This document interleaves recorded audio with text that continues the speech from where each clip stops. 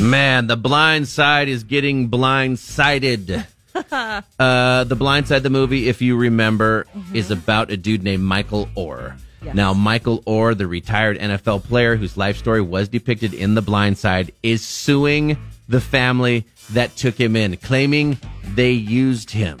Oh. Now, great movie. Yeah. Oh, I love that movie. Good story.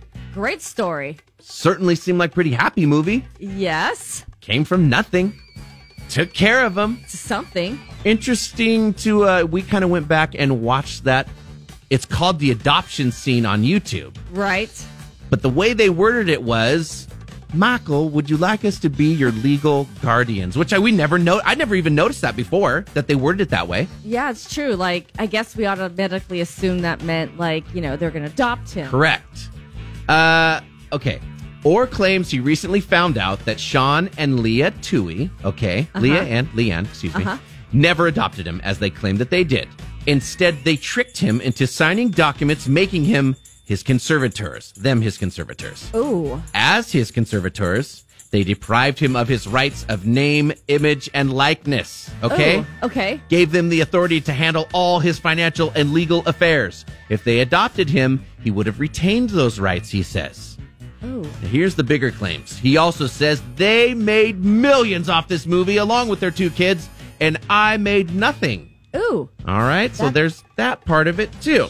Oh. He wants the court to terminate the conservatorship and force the Tooheys to forfeit all the money they made off the rights to his name and story. Probably not going to happen giving the money back, right? Right. Did they do anything illegal? I don't think so. But the thing is a conservatorship.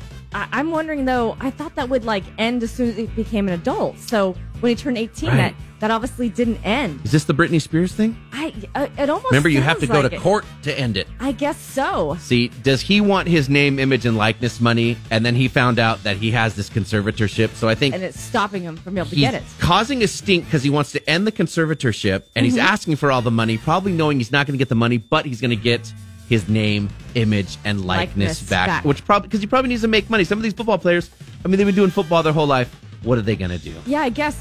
So if, say, he was to do a commercial of some sort, that means that they will get the money and not him. That is not cool. That is just what he should be saying. Like, hey, man, give me my name, image, and likeness back. Don't I deserve that? Of course he does. He says, I was a gullible young man whose athletic talent could be exploited for their own benefit. Don't forget, he played in the NFL from 2009 to 2016. Yes. He actually always hated The Blindside. He says it makes me look stupid. I don't think that's true.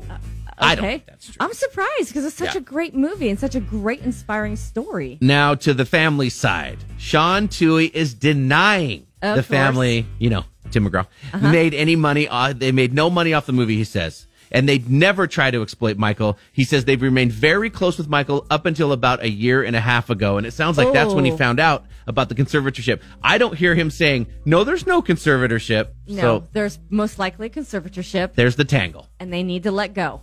Well, we'd like to become your legal guardians. What's that mean?